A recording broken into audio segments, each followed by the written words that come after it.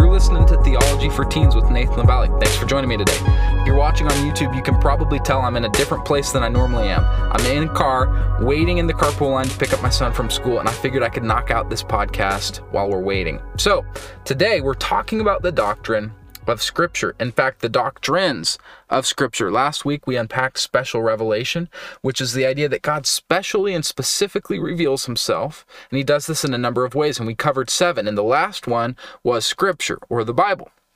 And this week, we're going to be doing a bit of a deep dive on the Bible. Now, it shouldn't be too difficult, it shouldn't take too long, but as you leave this podcast episode, you're going to know a lot more about the Bible. I promise you, you will learn something you didn't know unless you are a full-time theologian. So I learned things studying for this. I hope you do too.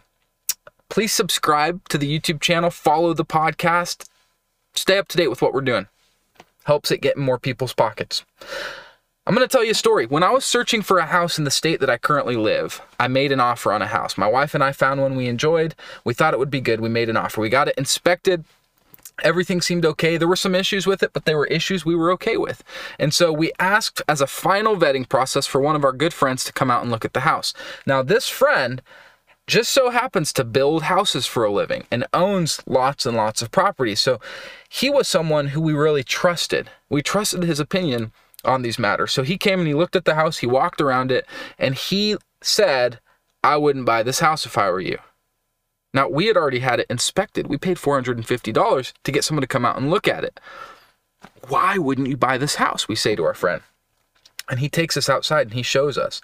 And I'll actually show you a top-down look at this. This is what the house looks like in Google Maps. There were trees all around this house. Some of the trees were actually quite large, and they were growing right next to the house. And so our friend said, you see these trees? You see how the roots are going this way? He's like, no. Well, look up there. You see how the branches are going that way? That's the way the roots are growing. And all the roots are growing under your house. And I can see in this inspection report that there has been a history of having to fill in the foundation on this house. And this could cause all kinds of problems later. Not to mention the fact that a tree could fall on your house because it's going to fall that direction.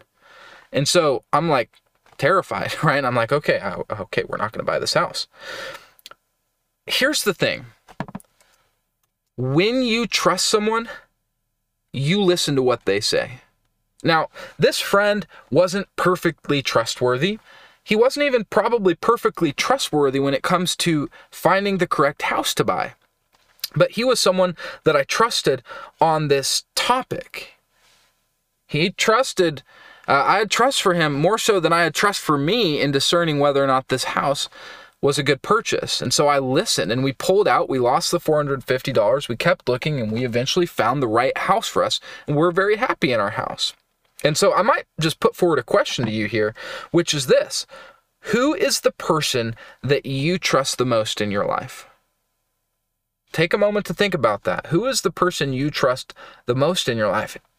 You might have someone that you think about and you're putting in your mind, and then I ask you, if they gave you advice on something you really trusted them about, would you listen to that advice?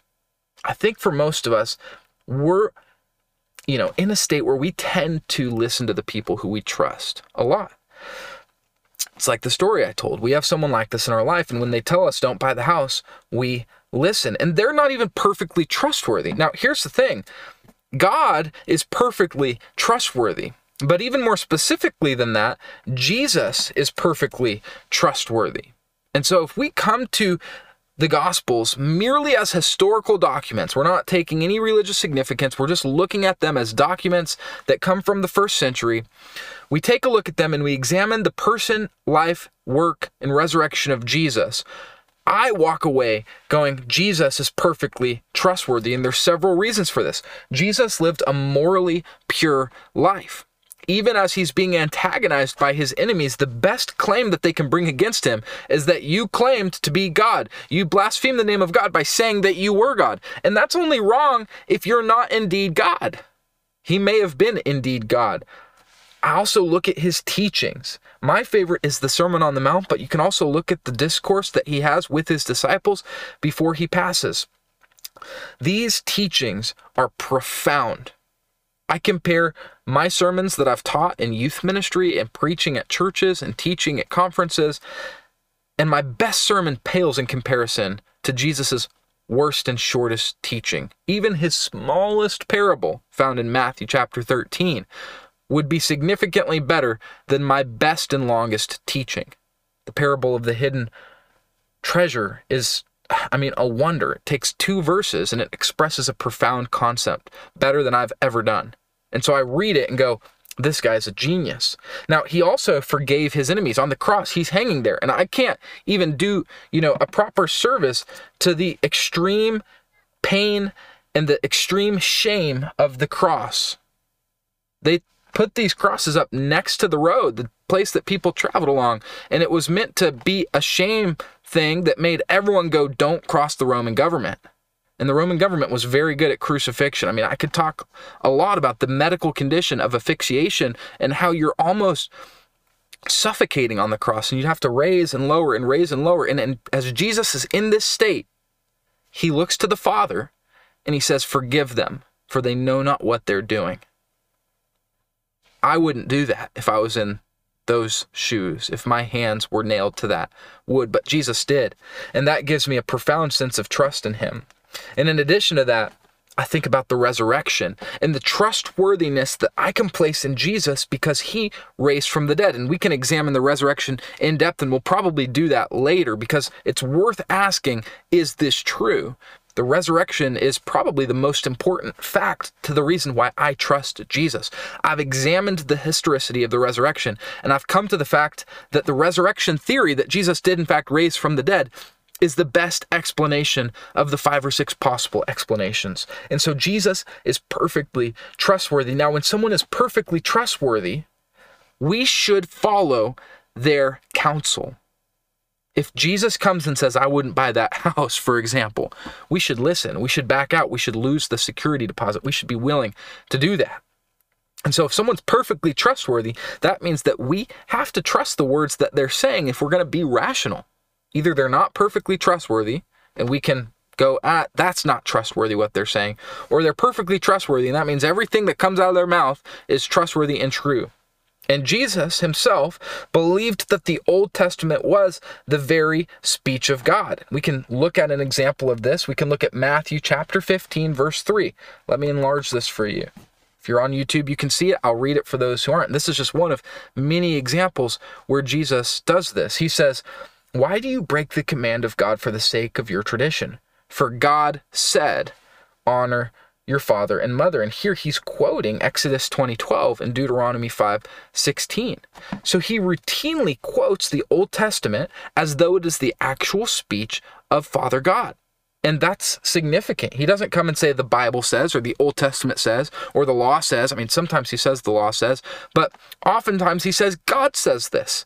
And so as he quotes the Old Testament scriptures, he believes that they are the authoritative word of God. And so if you're going to trust Jesus, that means you're going to trust his view on the Old Testament, which is that it is true. It's trustworthy. The Jewish view that the Old Testament was the inspired scriptures of God is the view that Jesus held. And now when it comes to the New Testament, there's a number of important factors, but the most profound one in my estimation is that the New Testament was written by people who were taught by and directed by Jesus.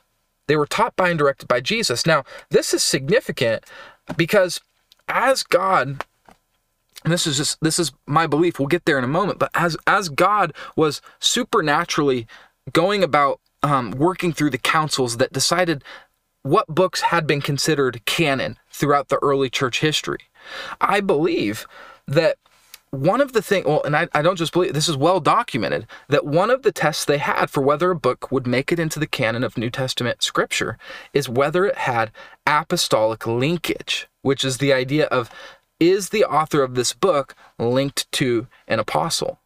We want all the teachings in the New Testament to be linked to an apostle. They also look at dating. They also look at usage within the church. There's a number of criteria they bring, and all of that comes to form, a collection of works that are directly linked to Jesus. These are the people who followed him for years and years. and they learn from his teachings. And as Jesus sends them out in the Great Commission, Matthew 28:19-20, he says, go and make disciples of all nations. And it's to this group of people he charges this with. And this is the group of people with which the New Testament just leaks out of. Even Paul, one of the prominent authors of the New Testament, encountered Jesus on the road to Damascus, and he spent several years learning from the apostles before he went on to write the letters that we now have in the New Testament. And so if I'm going to believe that Jesus really is trustworthy, that gets me in and of itself to a place of believing that Scripture is trustworthy, that the Bible is trustworthy. And I think that's something that not enough people are talking about. If you believe that Jesus is trustworthy, it seems to me that it is most natural then to believe his takes on these things, which is that the New Testament and the Old Testament is trustworthy. Now, there's a number of arguments we could make for the trustworthiness of the New Testament because he didn't quote it in his earthly ministry. It didn't exist then. We can talk about the oppression that the New Testament had and that it survived even in these hostile environments. We can talk about the remarkable consistency between the New Testament and Jesus' teachings itself. But in the end, it's the trustworthiness of Jesus that makes us think that the Bible is inspired. And this is what is called the doctrine of inspiration. This is the idea that Scripture itself is the very speech of God. Now, there's a number of means, there's a number of ways by which God accomplishes this. There's a number of ways that he could supernaturally intervene to ensure that what is recorded and canonized in Scripture is in fact the speech of God. It could be that he is dictating, that dictate theory is happening, that God is actually dictating to these individuals the exact wordage. It also could be that he is working through other supernatural means of forming their life so that they come to a place where they're gonna write the exact words that God intends to be written. But this is the first and most foundational doctrine of Scripture, that the Bible is the inspired Word of God. Now, I think a lot of people stop here, and they don't understand that there is actually a full doctrine of Scripture that includes more than just the inspiration. But as I was working on this and thinking about how am I going to explain this to youth, I realized that each of these doctrines are inexplicably, I said that word wrong, inexplicably linked to each other. These doctrines are interconnected. And I think youth really benefit from seeing the connectedness of things. And so I'm going to take you through each of the doctrines of Scripture that I think are completely indisputable. And I'm going to show you how they're linked together. Now, you might disagree. Many people disagree, but these are the ones that I view as completely indisputable. So, here we have the minimal facts to reach the doctrine of Scripture. And this is about the person of Jesus. This is what we've already covered. Now, if you're listening on the podcast, I will tell you that going to YouTube and watching this portion of the video will be helpful because I actually have a graphic that depicts all of these things. I'll also throw a link down in the show notes that has a link to this image where you can see the way that I've linked these doctrines together. So if you want to click that and continue listening, that'll work as well. So from these minimal facts, we get to the inspiration of Scripture. And this is, again, the thing we just unpacked, that Scripture is the very speech of God. Now, from this, we can derive two things. We can derive that Scripture is truthful. Now, this is predicated on the trustworthiness of Jesus. For right now, that's all we know, that Jesus is trustworthy and that Scripture is the speech of God. And so we get to this and we go, because Jesus is trustworthy, that means that the words he says are true. And that means that if this truly is the speech of God, that speech is true. Now, this helps us understand the doctrine of God better because now we can understand that all of Scripture is truthful. And so when Scripture says that God cannot lie, this loops back in and authenticates itself. Now, I want to bear in mind, this is not circular reasoning because we didn't start from a circular place. But as we understand the doctrine of inspiration, we're going to understand that all of these doctrines are interconnected and self-authenticating. We can get there from an outside place, but once we make it to the doctrine of inspiration, everything begins to authenticate each other. We can also get to the authority of Scripture just from the inspiration of Scripture and the truthfulness of Scripture. So because Scripture is true, part of the doctrine of God is that God has infinite authority. And if God has infinite authority, then his speech has infinite authority. When something has authority, it rules. Truly inspired Scripture has unlimited authority because God has infinite authority. This means Scripture rules over everything that can be ruled over. And that gets us to the understanding of the necessity of Scripture. If Scripture truly has authority and it can rule over everything that can be ruled over, that means that it is not optional to obey the Bible because everything is subjugated to it. Everything is under its authority. And that gets us to the sufficiency of Scripture. This is another doctrine of Scripture, that using only Scripture and logical deductions from Scripture, one can know everything that is necessary for human action, because every human action should glorify God. The wisdom of Scripture is fully sufficient for the human glorification of God. Now, we talked about this last night. Does that mean that Scripture is going to give you a plan to form your macronutrients to bulk up for football season? No. And so it's important to admit that Scripture may not be sufficient for everything, but it's sufficient for everything that's necessary. That's an important distinction that I want you to understand. So the truthfulness of Scripture branches off, and it gets us into kind of a different wing of the doctrine of Scripture. We just went down from inspiration and truthfulness, but truthfulness branches off another way. We see 2 Timothy 3:16, like we've talked about with the looping. This comes back in and authenticates the inspiration of Scripture. All Scripture is God-breathed. That word is interesting. I'd love to talk more about that, but we don't have time right now. We also get Matthew 24:35, which is an important passage in the doctrine of Scripture. It says, "Heaven and earth will pass away, but my words will never pass away." This is Jesus speaking. And so from this verse and the truthfulness of Scripture, we get to the infallibility of Scripture. And the infallibility of Scripture is the idea that God has and will supernaturally preserve the Bible in order to endure that it will not fail in accomplishing its purpose. So I'll just talk about some practical outcroppings of this. I do not believe that God would allow for every text of Scripture to be destroyed in the world. So, if we come into some kind of apocalypse and all of the internet goes down, we no longer have any digital resources, hard drives are useless, computers don't exist anymore. I don't know, however you need to get there. I do not believe that he would allow for all of the Bibles in the world to burn until, as Jesus says, heaven and earth pass away. So, this is the idea that God is going to ensure that Scripture is something that perseveres. Now, this links into the necessity and sufficiency of Scripture, and those links are maybe a little bit harder to see, but because Scripture is necessary, that means that it's something that God is going to preserve. And so these things link back into each other. Now, from infallibility, we can get to the idea of the canon of Scripture and the clarity of Scripture. So let's start with canon.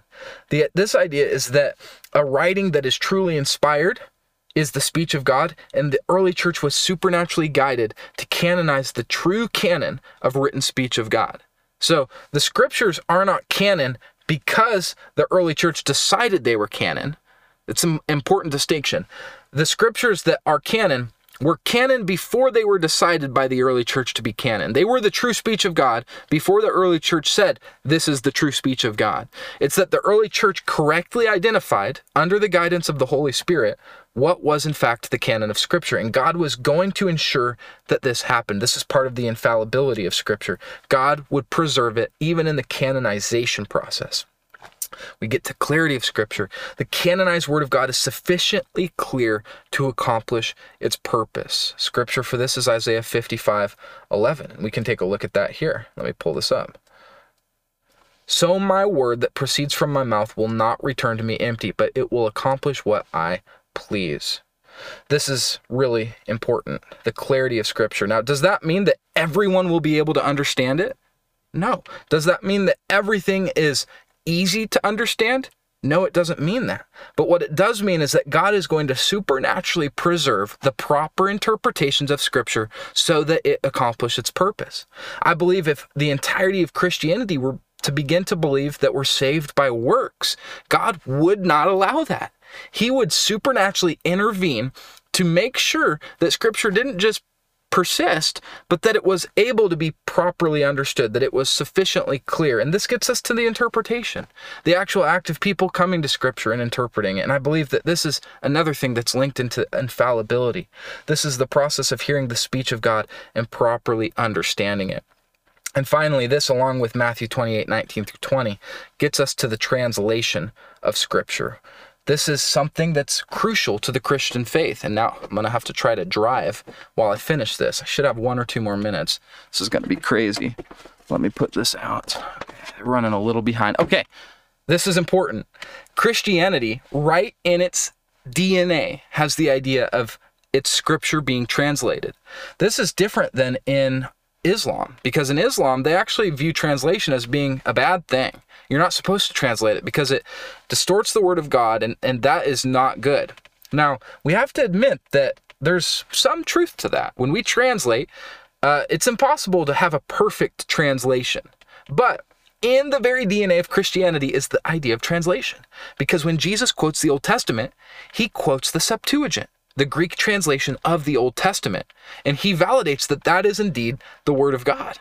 Also, in the book of Acts, Peter and the other apostles are given a supernatural gift of the Holy Spirit, where their speech translates into every single language available. And when God gives the Great Commission, again, Matthew 28:19-20, go and make disciples of all nations, teaching them to observe all that I've commanded you. So implicit in that command is the idea that it's possible to do that, which is different than Islam, where Islam is meant to spread by the sword, not through words, switching into languages and adequately communicating the concepts of the gospel. So these are the doctrines of Scripture, and I'll zoom out here. It's going to fade away a little bit because that's what it does here. But these are the doctrines of Scripture that are, in my estimation, completely undisputable. If you believe in the inspiration of Scripture, it seems to me that you must believe all of these doctrines of Scripture. Now, I'm considering making a bonus episode this week where we talk about inerrancy, because I have some interesting thoughts about the doctrine of inerrancy, and I think it might be something that a lot of youth are curious about. So if you'd like to see that, leave a comment on this video, leave some feedback on the podcast. Thank you so much for taking the time to listen to this. I hope this has been helpful in you understanding Scripture, the different doctrines associated with it, and the way they connect together. This has been Theology for Teens. Thank you so much for watching. Talk to you in the next one.